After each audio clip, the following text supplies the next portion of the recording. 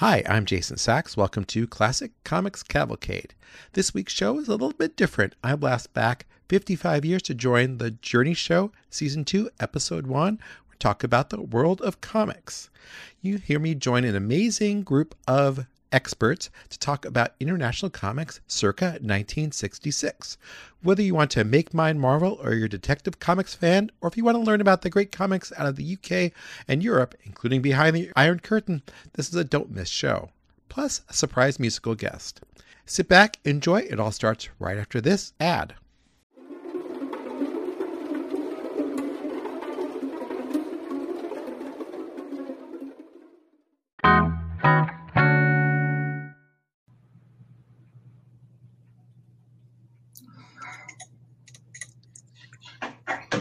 Heidi ho, travelers, and welcome to the second season of The Journey Show.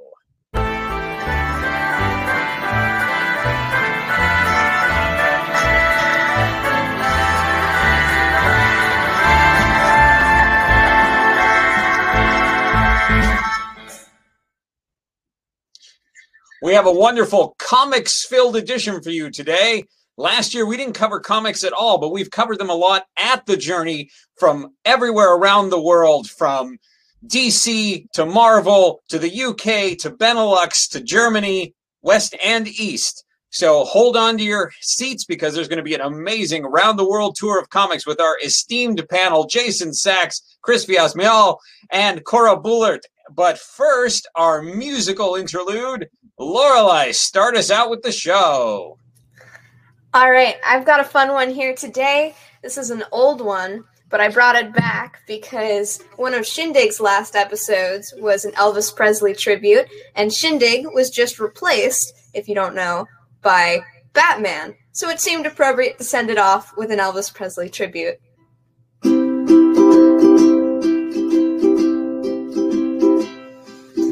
Wise men say only fools rush in, but I can't help falling in love with you. Shall I stay? Would it be a sin if I can't help falling in love with you? Like a river flows surely to the sea, darling, so it goes. Some things were meant to be. Take my hand, take my whole life too, for I can't help falling in love with you.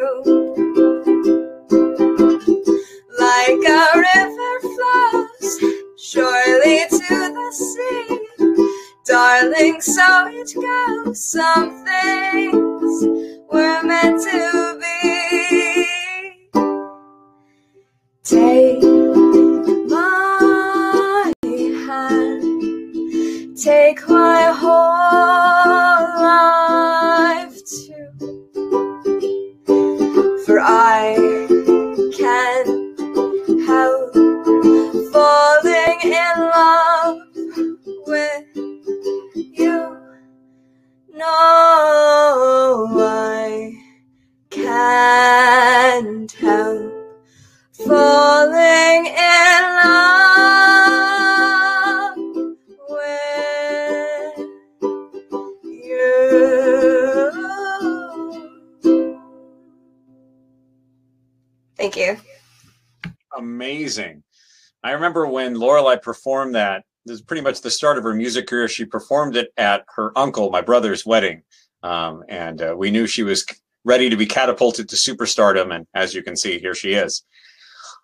So we're going to be talking about comics today, but a lot has happened in the last 2 months since our last Journey show. So first, this news.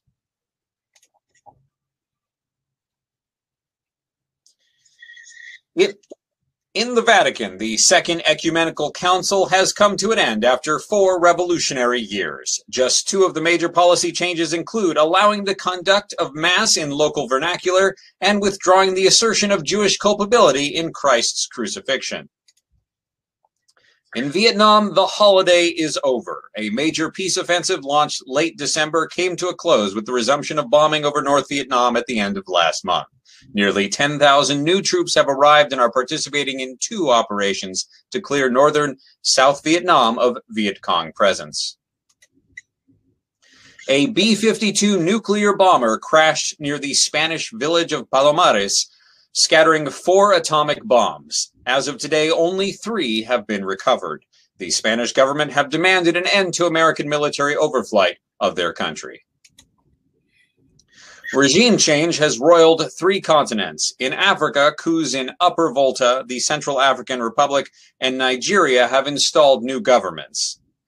In Indonesia, the increasingly embattled dictator Sukarno faces what may be insurmountable opposition from the military and other anti-communist forces in his nation. A peaceful transition of power followed the greatest brokering of peace in a generation of conflict.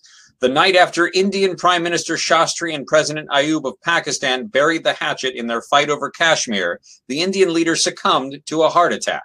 His replacement came as a surprise. Indira Gandhi, daughter of former Prime Minister Nehru, has been elevated to the post, and thus a woman has assumed leadership of the largest democracy in the world. In New York City last month, new Mayor John Lindsay faced his first crisis as transit workers union members, led by Mike Quill, walked out, causing the mighty city to shudder to a halt. Subway queues reached massive proportions, and commuters resorted to alternate methods of transportation until the conflict was resolved in favor of the strikers. The victory turned out to be the swan song for Quill, the labor leader passing away on January 28th at the age of 60. In space news, December was dominated by the flight of Gemini 7, during which astronauts Jim Lovell and Frank Borman spent 2 weeks in their capsule.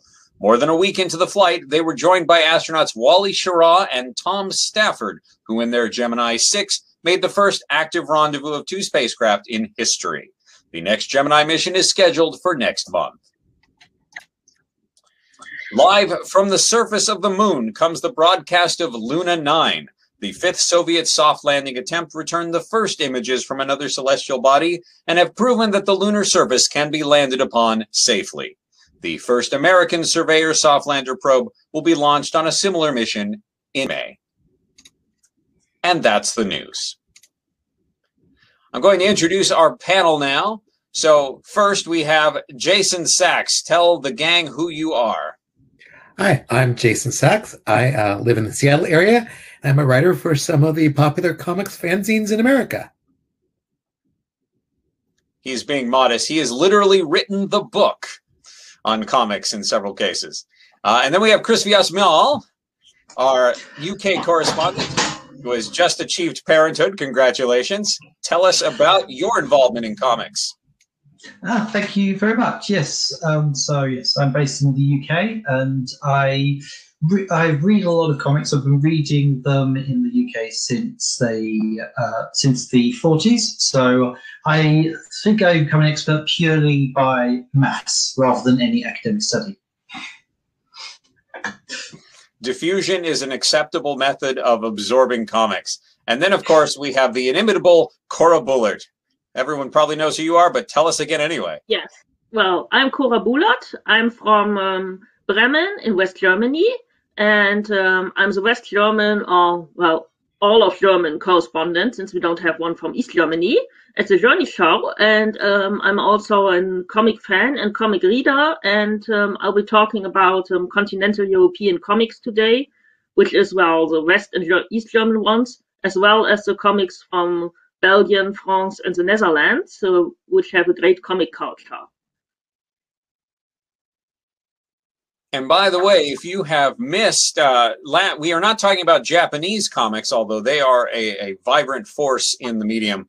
But if you look at our rerun schedule for the Kinescopes of last season's shows, you will see that in October, I had a lovely show with Erica Friedman, and we discussed not only Japanese cartoons, but we spend a little time on comic books as well. And we are looking forward to Erica providing her first article for The Journey in a month or two, and she'll be talking about the state of comics in Japan. But in fact, at The Journey, if you've been following closely, you will see that we have done a lot of comics-related articles in the recent past.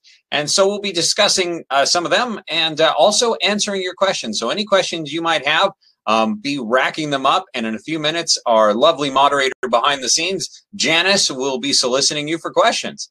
So first off, let's talk about what's come out this month for, I think, most, well, actually, I won't make the assumption that most of our audience is American, because I don't think that's actually true anymore. We're pretty much international thanks to the Early Bird satellite.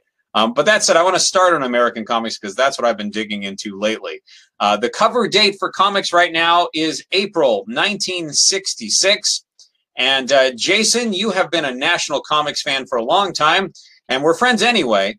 Why don't you tell us what's new in National Comics? National Comics is having, I want to back up for a moment to say 1965 and early 1966 has been a banner year for comics in the United States of America.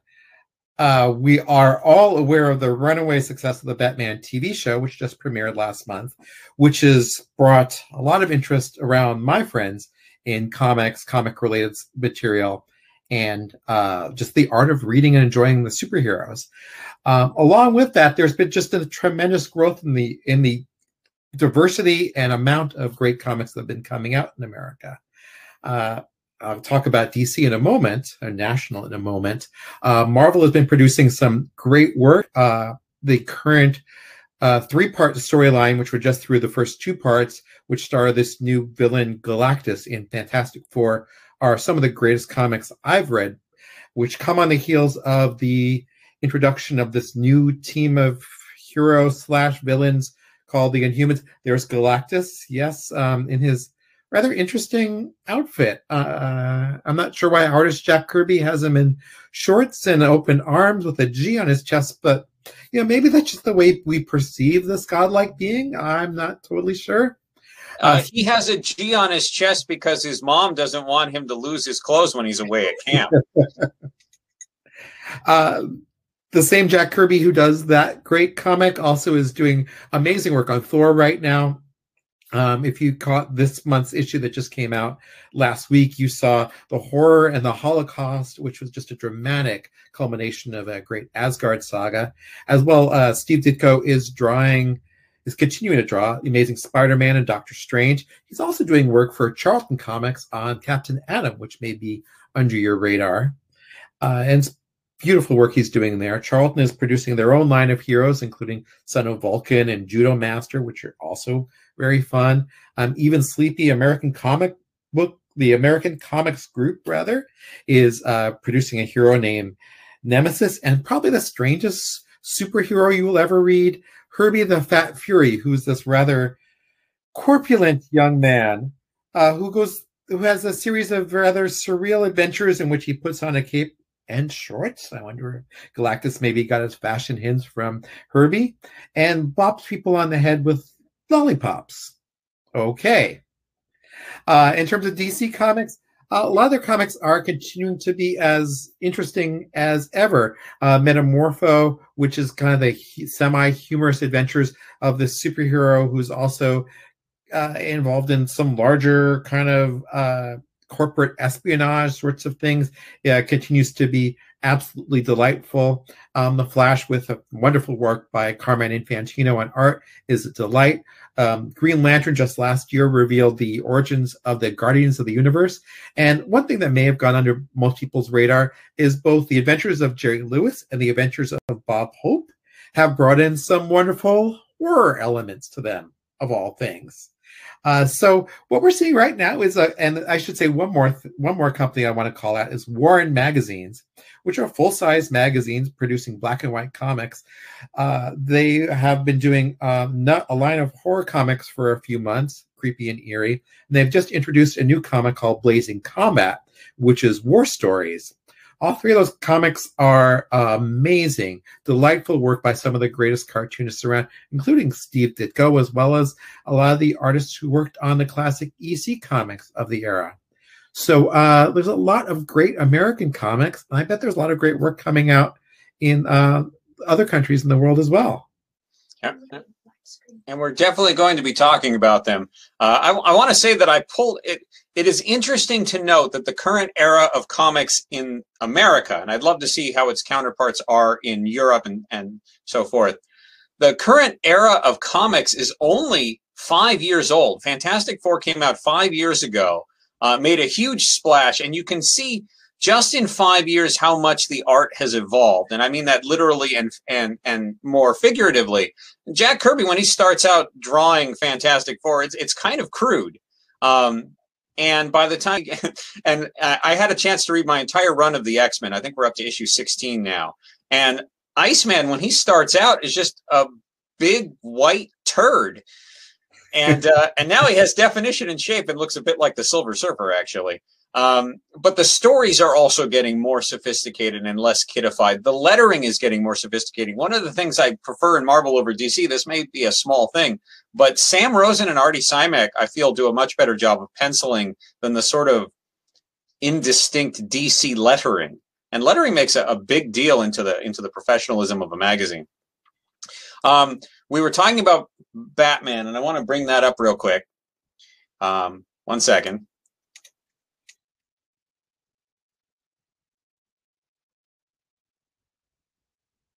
Should be on. It is on delay.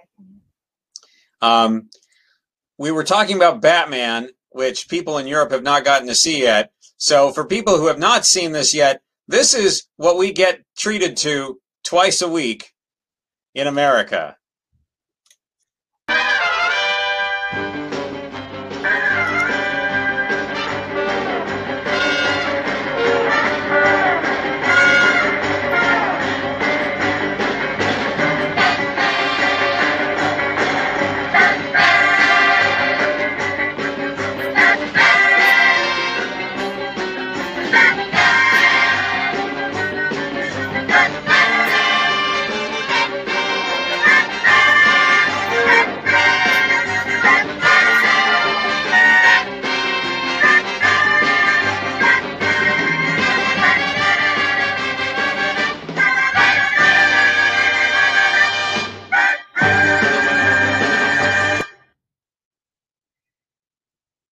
I just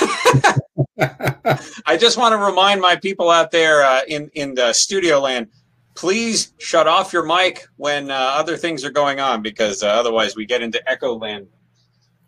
So yeah, that's Batman, and it's a show in which things happen and actors appear. And since it is targeted at a younger audience, I'm actually going to let Lorelei tell us what she thinks of this new show. Well, obviously I was a little bit inspired there with the costuming. Actually, I'd say the first impression I got from Batman was unimpressed, but I'm getting, it's sort of growing on me. Like, you know how like a fungus would grow on someone, but like a fungus that you like in a weird sort of symbiotic way. In terms of the costumes, I have to say, Burt Ward can pull off the tights and the spandex.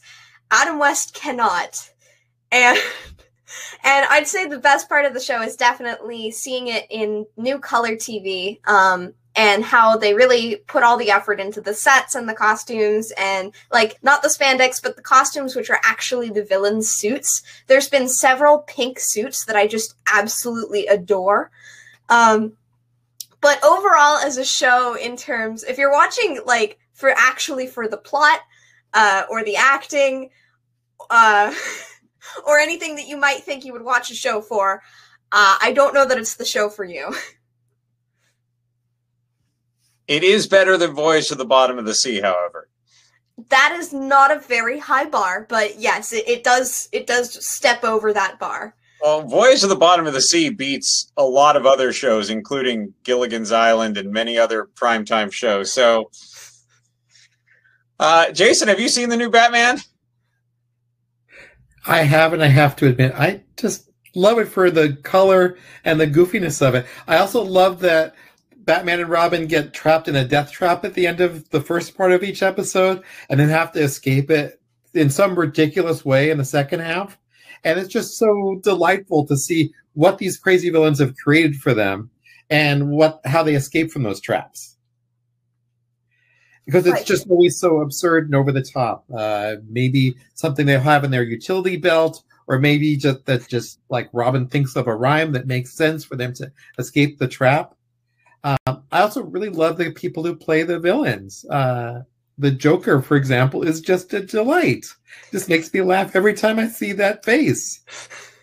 And the painted over mustache, of course. And the painted over mustache. Yeah. Cesar Romero. I think Burgess Meredith has stolen the show so far with his quack, quack, quack.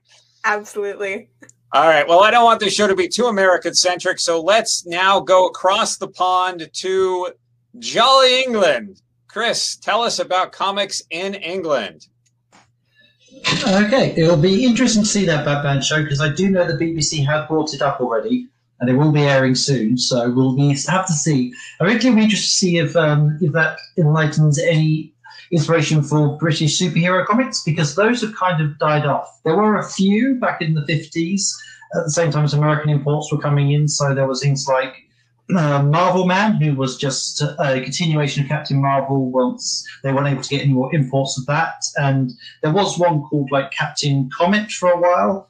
But now there's maybe one in the back issue that's a traditional superhero.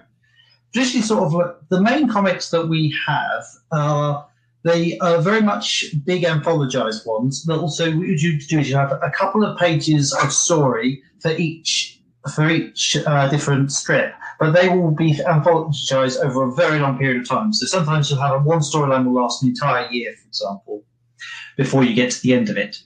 The biggest sellers tend to be humor comics, tend to be the big sellers. So things like the Beano and the Dandy still sell around 1 million copies a week.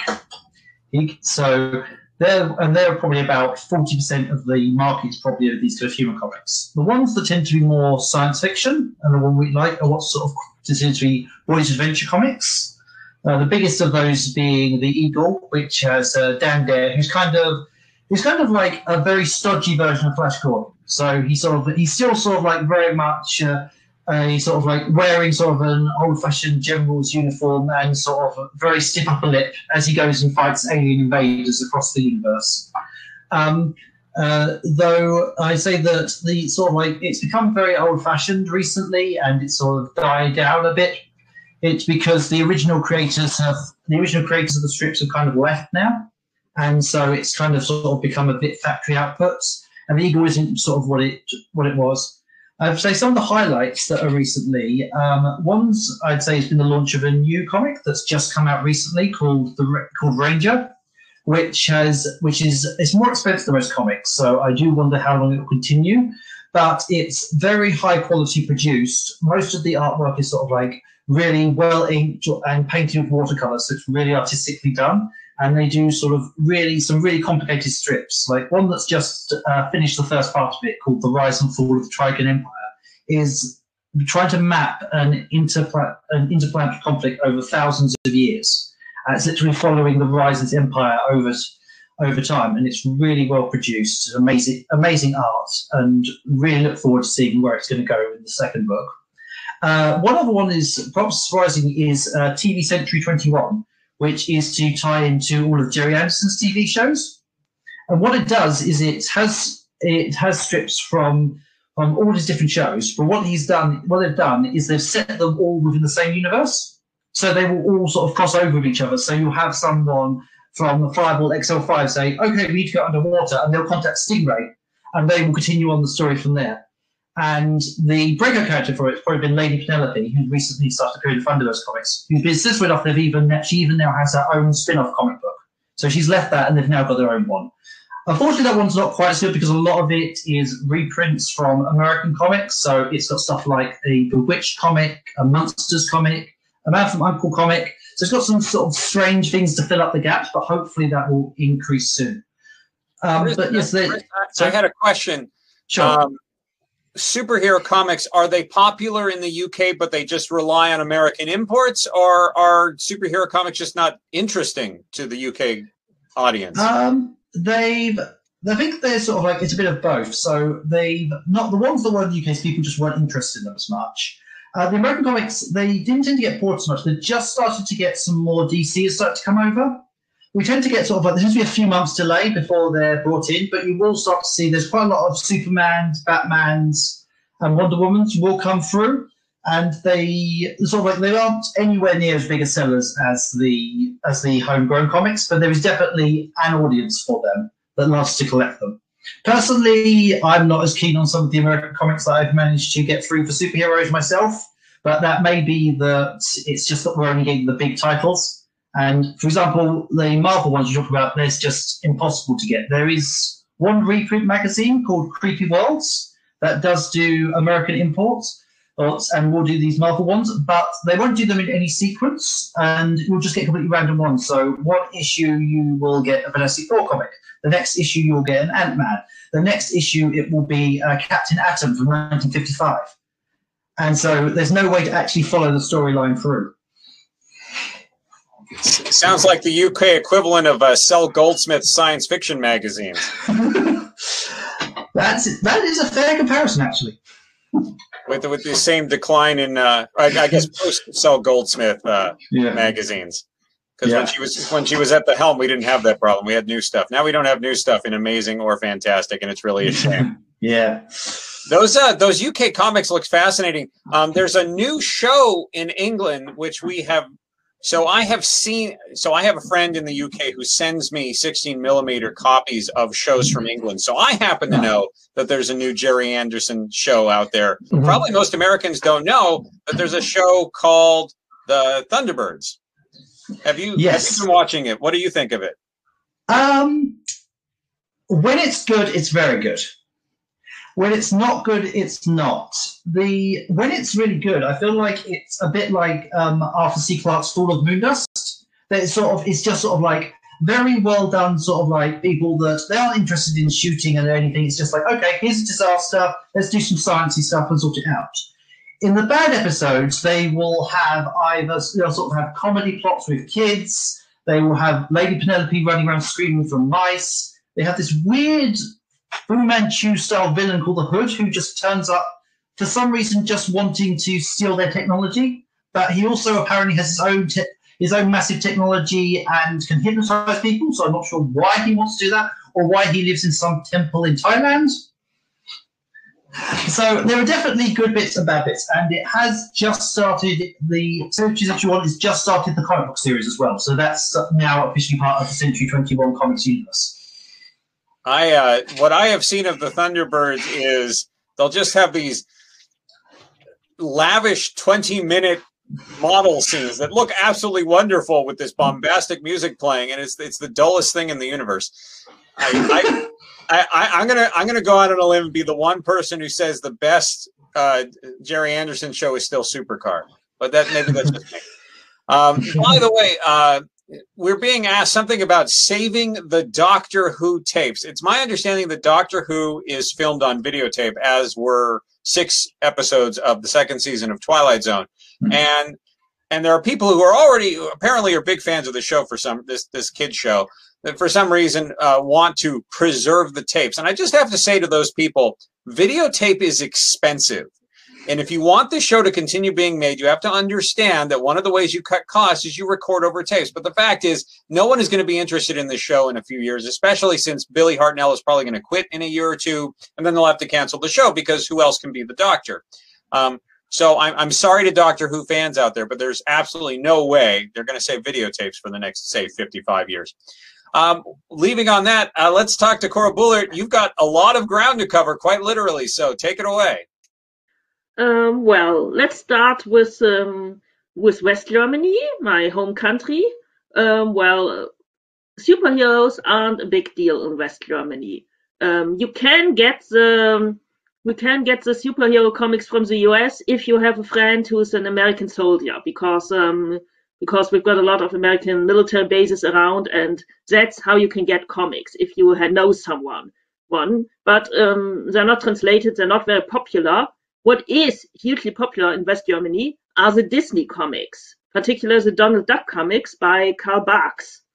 And why are they so popular? Well, because the German translator, which is a lady called Erika Fuchs, she's absolutely brilliant, and she's made these very simple animal comics, funny animal comics. I mean, I've seen the originals. The drawings are good, but they're not. The texts are really not very interesting to adults. And she introduces all sorts of literary allusions and wordplay, and that's why it's so hugely, hugely popular.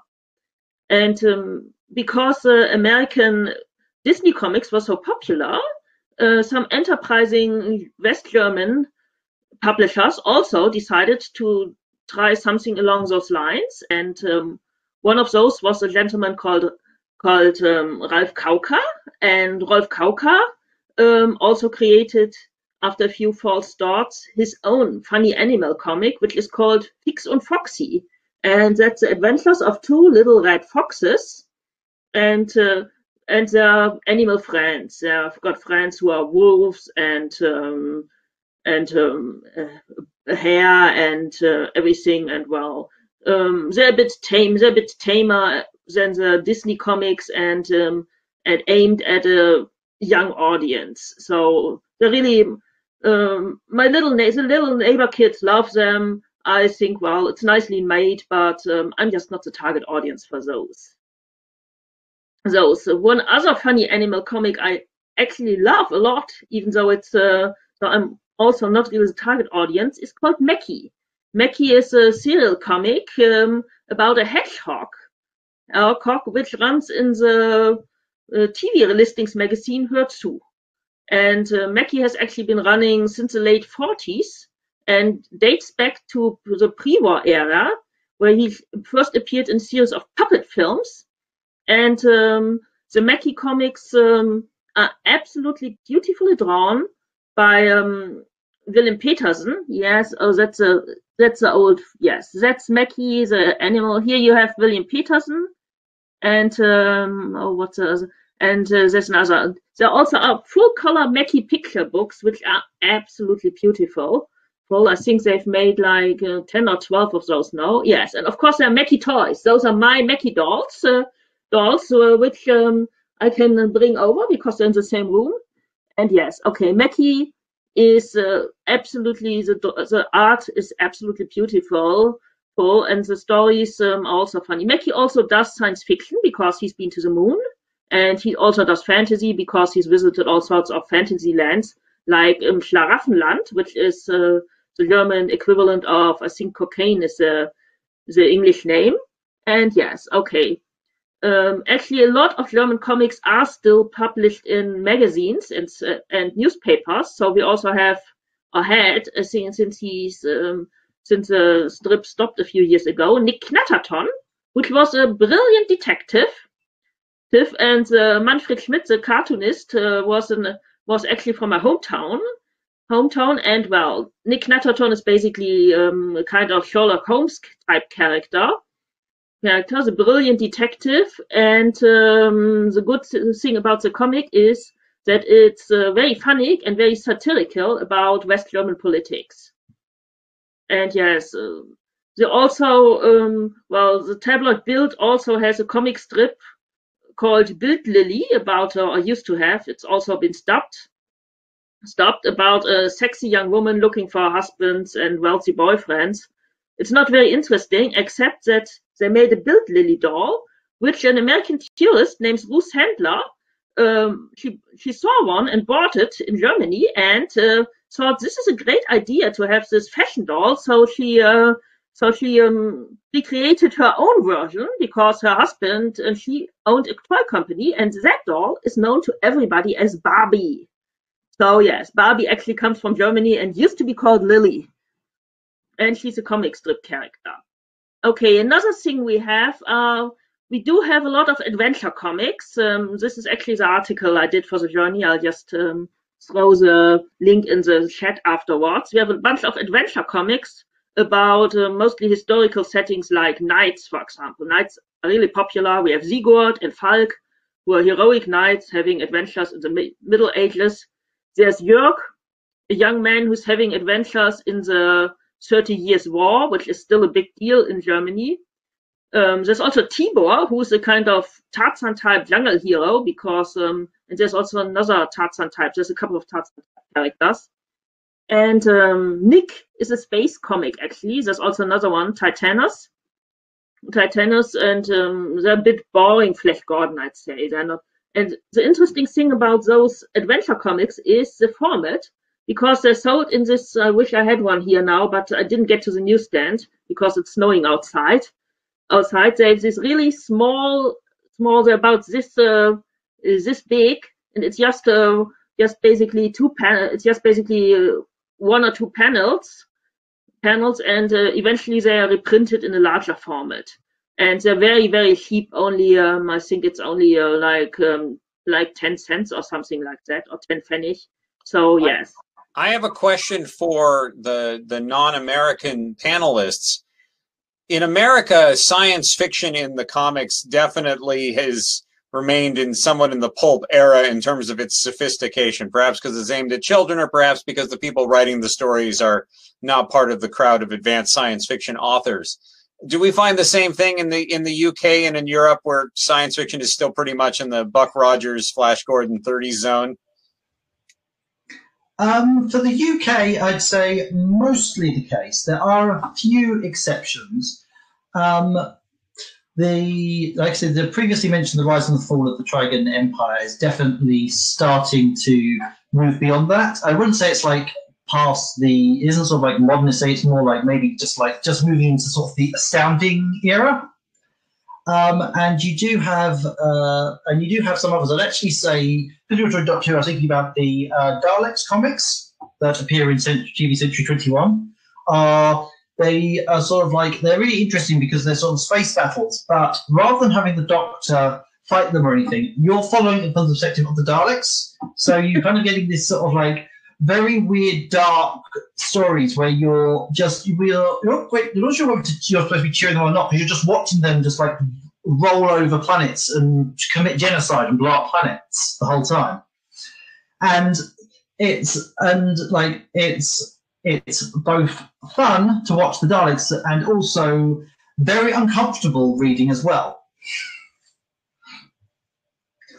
And very different from the Doctor Who comic strip, which has moved way back into sort of like Enid Blyton era. So the storyline they just recently finished, they visit the North Pole and have to help save Santa from an evil shape-changing elf, which is very different from what we have in the main TV series. Cora, how about from your perspective, the European perspective? In Germany, we only have about 2 proper science fiction comics, and they're very much badly done Buck Rogers and Flash Gordon stuff. They're not very good. East Germany, they have a comic about East Germany doesn't have a lot of comics. They only basically have one comic magazine called Mosaic, which is really popular. And the characters in Mosaic, there are 3 kobolds called Big Duck and Big Duck. And they travel through time and space, and yes, they've gone on an epic space adventure where they defend the space socialist utopia against a capitalist hellscape called the Großneonien Reich, which is kind of funny, but those are actually quite different, of course, because they have different influences. Belgium, France, and the Netherlands do have a few science fiction strips, but again, their history is more popular. We've got a lot of historical and Western characters, and aviation heroes are really, really popular, which is weird because It's sort of like the pulps were like 30 years ago in the US. But you do have a few science fiction strips. There's Barbarella from France, who is very, very interesting. She's quite lovely drawn, and she looks like Brigitte Bardot, and well, she loses her clothes a lot, and she engages in a lot of first contact with alien life forms, very intimate first contact. So yeah, that's not something I can imagine seeing anytime soon in the US magazines. So yep. When you say very intimate first contact, should we interpret that in a special way? Yes, exactly, in a special way. I mean, we have a minor here, so I'm not going to go into any more. Jason, I believe they're the kind of movies that these days you'd have to shoot in a nudist colony. Oh yes, yes, and well, Barbarella clothes are strictly optional. By the way, she does wear a spacesuit.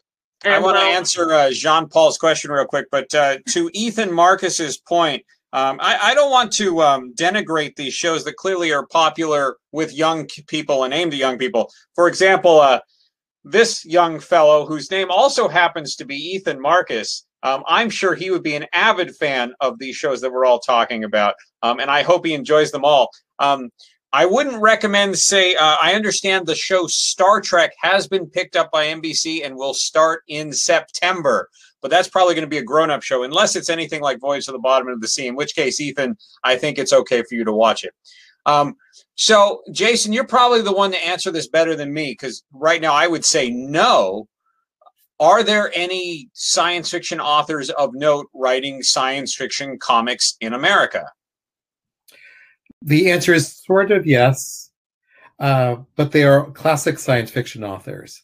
So Julius Schwartz, who edits The Flash, Green Lantern, and The Atom, among other titles at DC Comics, is a longtime editor and also a talent agent for science fiction authors. Among others, he worked with Ray Bradbury back in the 1940s and 1950s. And he has a stable of writers who were involved in the classic age of science fiction, who are still writing comics today. Franz Heron is one. I'm trying to think of the author. John Broome is another, who are, and there's also a couple of writers for the Superman titles, Edmund Hamilton being one, who are very active in science fiction in the 30s and 40s, but have moved to comics since then. In terms of people who are actively writing in science fiction today, folks like, I don't know, Philip Jose Farmer or Harlan Ellison, they are not writing comics, and I think they've chosen to work in completely in prose rather than in comics medium or screenwriting. So I can imagine there being a thrilling story in Strange Tales written by Cordwainer Bird. I can thoroughly imagine that. But yes, wasn't there a rumor that Harlan Ellison was writing a Star Trek episode? Oh, I wouldn't know. I believe they are soliciting authors, but I don't know if they've solicited him yet. Believe me, we will know very soon if he was picked, because he will then start calling every single Worldcon committee person saying, be sure there's a dramatic presentation category for this year's Hugos. All right. I'd like to open it up to questions from everybody. John Paul had a great one, so if you others have some great questions. So Juan San Miguel is talking about Cordwainer Smith. So you have to understand, Cordwainer Smith and Cordwainer Bird are completely different people.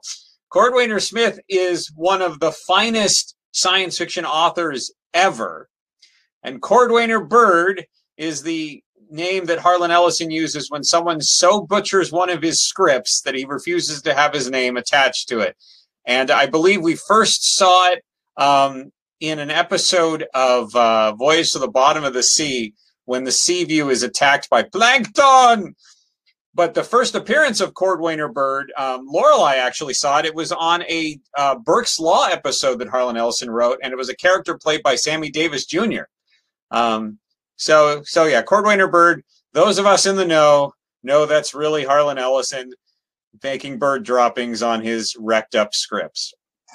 One thing I just have to bring up from that is there is also a Burke's Law comic book strip, weirdly, in Century 21, which doesn't fit with anything else, but they just have, let's go back in time to Burke's Law. and it's wonderfully drawn, wonderfully fun. And at the end of every story, they just have Amos turn to the camera and go, "And that's Burke's Law." It's marvelously silly. That sounds wonderful. And given that Burke's Law has been replaced by the execrable Burke's Law, Amos Burke Secret Agent, which I believe has already been canceled, like Shindig, but not replaced with a comic book show like Batman, I need to read these comics because I suspect that's the only way I'm going to get my Amos Tim fix. Amos and Tim. I don't want to suggest anything. This is 1966, and we're very conservative, straight emphasis on straight-laced society, especially here in California. Did you know that Ronald Reagan is running for governor of California? There's no way he's going to beat Governor Brown, but he threw his hat in the ring in San Diego. I'm so embarrassed for our fair city, and the only thing that embarrasses me more is the fact that we are represented by Congressman James B. Utt. And I'm 12, so I will point out that, yes, his name is spelled B-U-T-T. Anyway, what have we got for questions? A lot of discussion of Harlan Ellison, I see. Oh, okay. Chris, it is asked, are there a lot of pretty women in the Burke's Law comic strip? Surprisingly not. It's pretty much a men's club, most of the strip. So let me just, if I can share my screen of one half of an issue there. You can see on the left-hand side the end of one part of the first part of a Burke's Law strip. As you can see, no women really available. Les looks exactly like he does in the show. Yes. They must have got the rights to people. Some faithful drawing here. Yes. Indeed. Juan San Miguel asks how old Jerry Brown is. I believe he's talking about the son of our governor, Pat Brown. I think he's in law school, so he's somewhere in his 20s. He was born in like 1938, I want to say. I don't know why we would be so fantastically interested in our governor's children. Children should be left out of politics. It's not like Pat Brown is going to start any kind of gubernatorial dynasty. That would be like Senator Bush from Texas's kids entering politics. Or Senator Al Gore's kid. On the other hand, stranger things have happened. In fact, we had cross-party Roosevelt, so you never know. All right, what do we got for questions?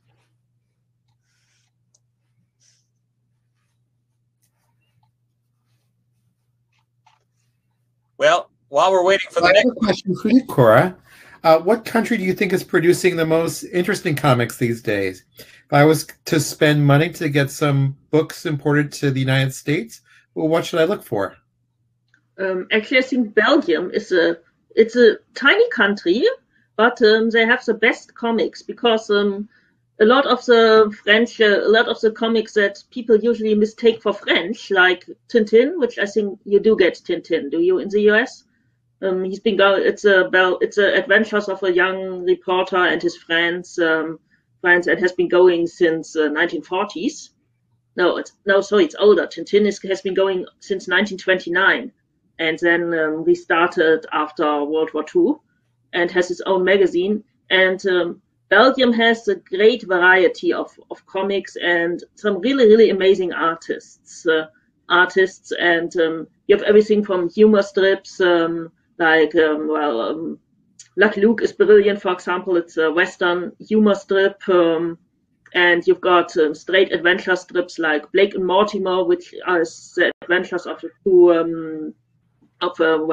a British secret agent and his professor friend. And they have some very science fictional adventures, a little bit like the Bond movies, but not so many ladies and so on, because the Belgian comics are a bit prudish because it's a very Catholic country. So, little few ladies. And then there's nice things for children, like something called Les Schtroumpfs or the Smurfen, or in Germany we call them Die Schlümpfe. Schlümpfe. I think the English title would be The Smurfs, about some little blue gnomes living in the forest. And yeah, they do some really great work. But there's also great work coming out of France. The French were a bit, they were importing the Belgium comics for a while, but now they've started up their own and they've done great comics, something like Asterix, which is a hilarious humor comic, which is Pfeffert and the Grey Mouser. Imagine them being Gaulish warriors living at the time of the Roman Empire and resisting against Roman occupation. And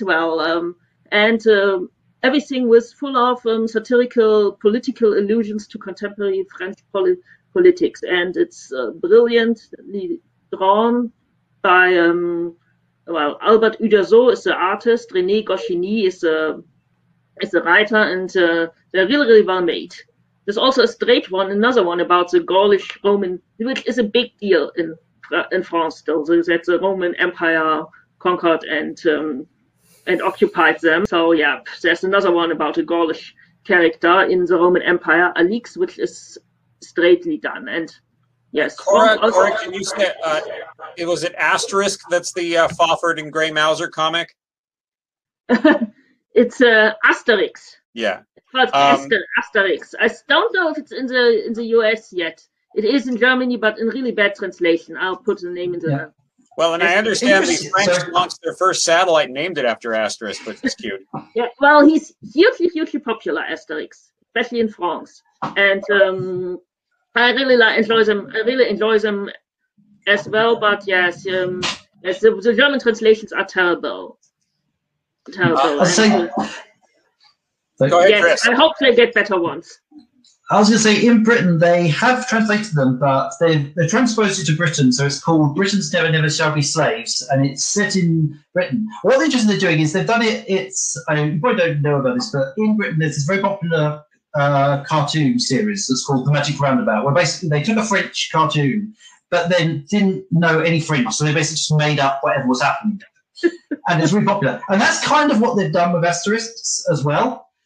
But it's a lot of fun and very silly, and it has loads of meta jokes. So at one point, someone says, the plot line of it is that the druid in it gets knocked unconscious and can't remember who anyone is. And then he sees the very rotund member of the thing and says, "Oh, you look like a balloon." And then he says, "You can't say that. Balloons haven't been invented yet." And that's the kind of humour they have going throughout of it. That's incredibly silly, incredibly meta. At several points, they're actually saying, if you keep blowing stuff up, you're going to destroy the comic book. Yes. But that's the kind of humour they have in it.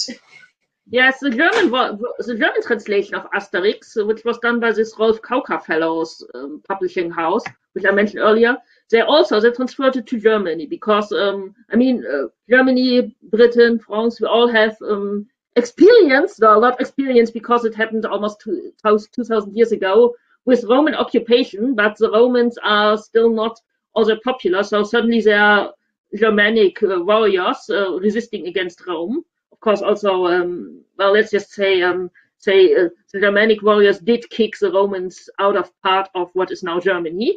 They kicked them back to the south.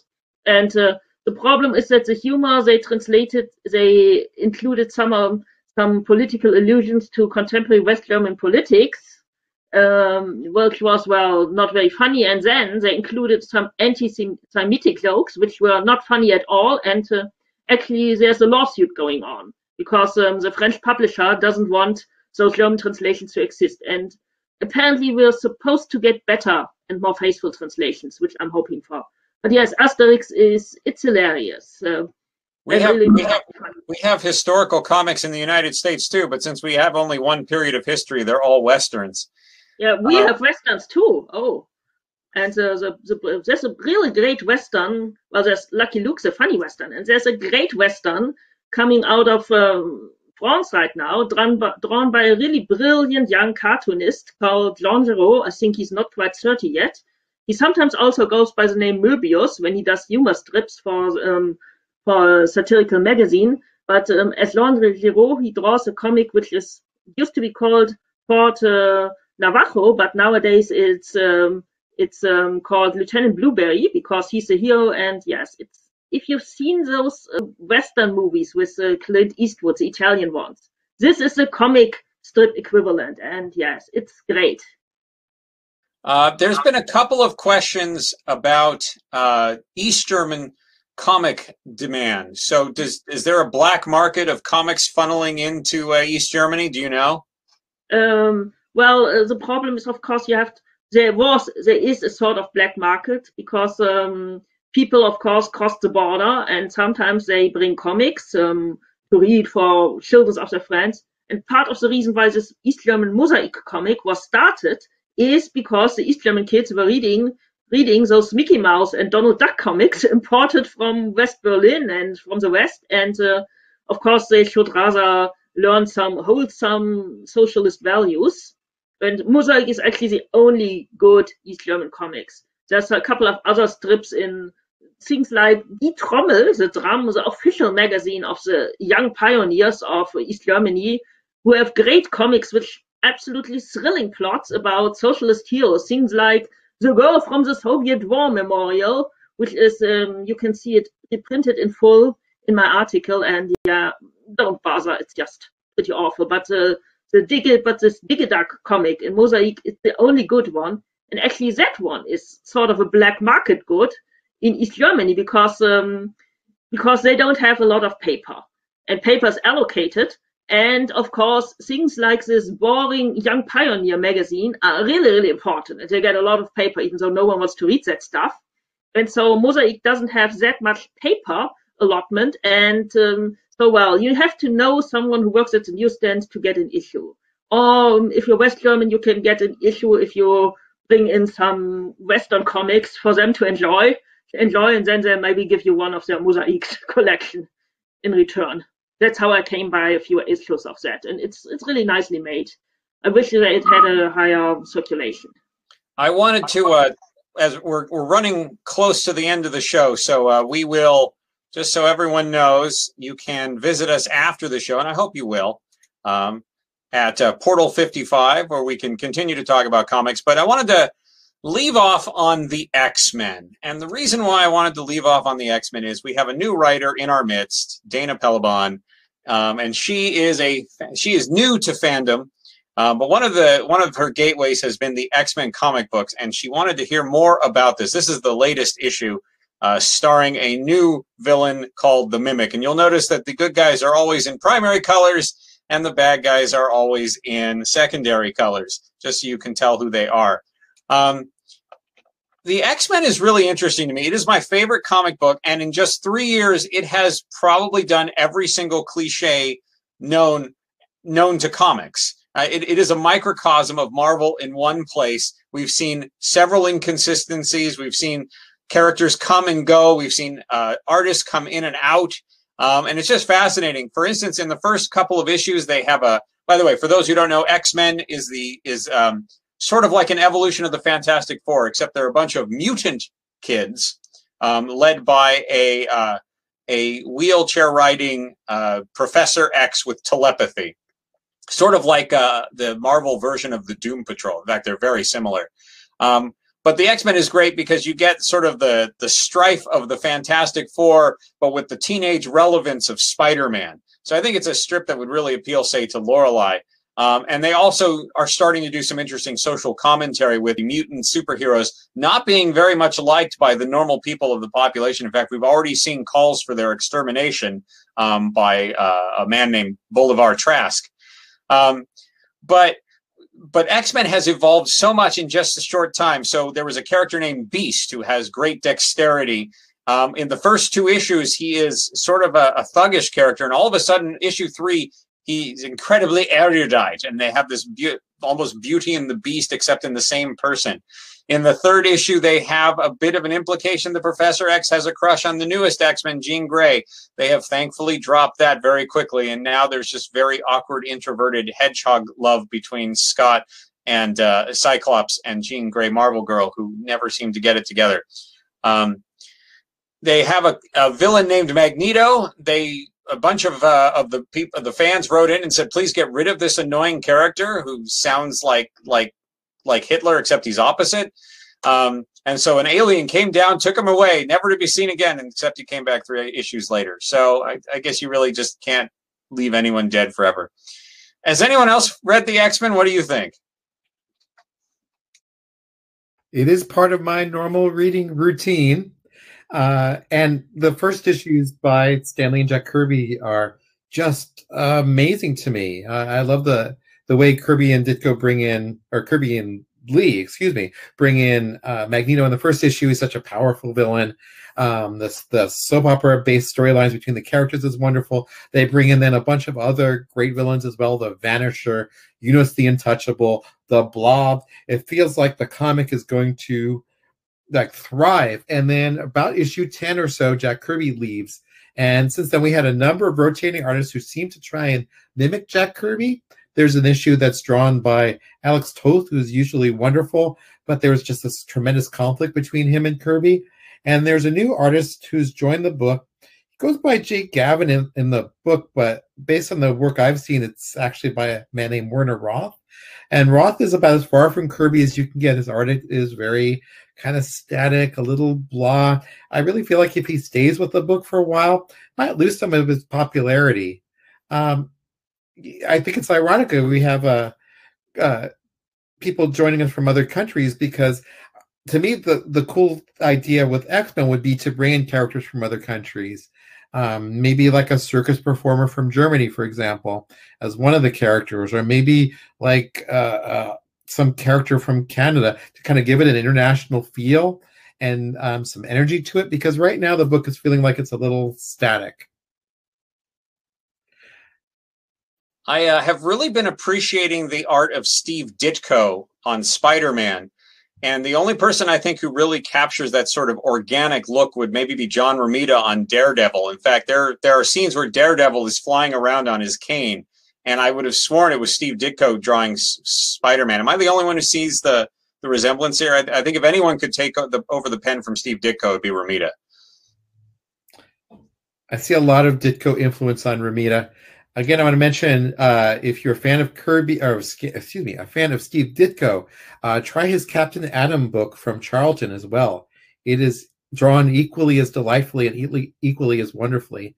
I'm personally a big fan of Ditko on Doctor Strange, which is just wrapping up an enormous year-long saga, which has just been incredible because it's spanning the entire Netherverse of the cosmology of these characters, the climactical confrontation with Destiny, who's the universe in the body of one giant being, is just mind-boggling. Is this in Strange Tales? This is in Strange Tales, which does he get the whole book, or did they still split it in half? Oddly, the first half of the book features Agent of S.H.I.E.L.D., which is Marvel's takeoff on Man from U.N.C.L.E. / James Bond, starring Nick Fury.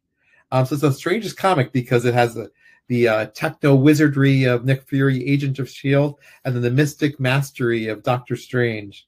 I have to say, Fury and his Howling Commandos is one of the comics that I maintain a monthly subscription to as well.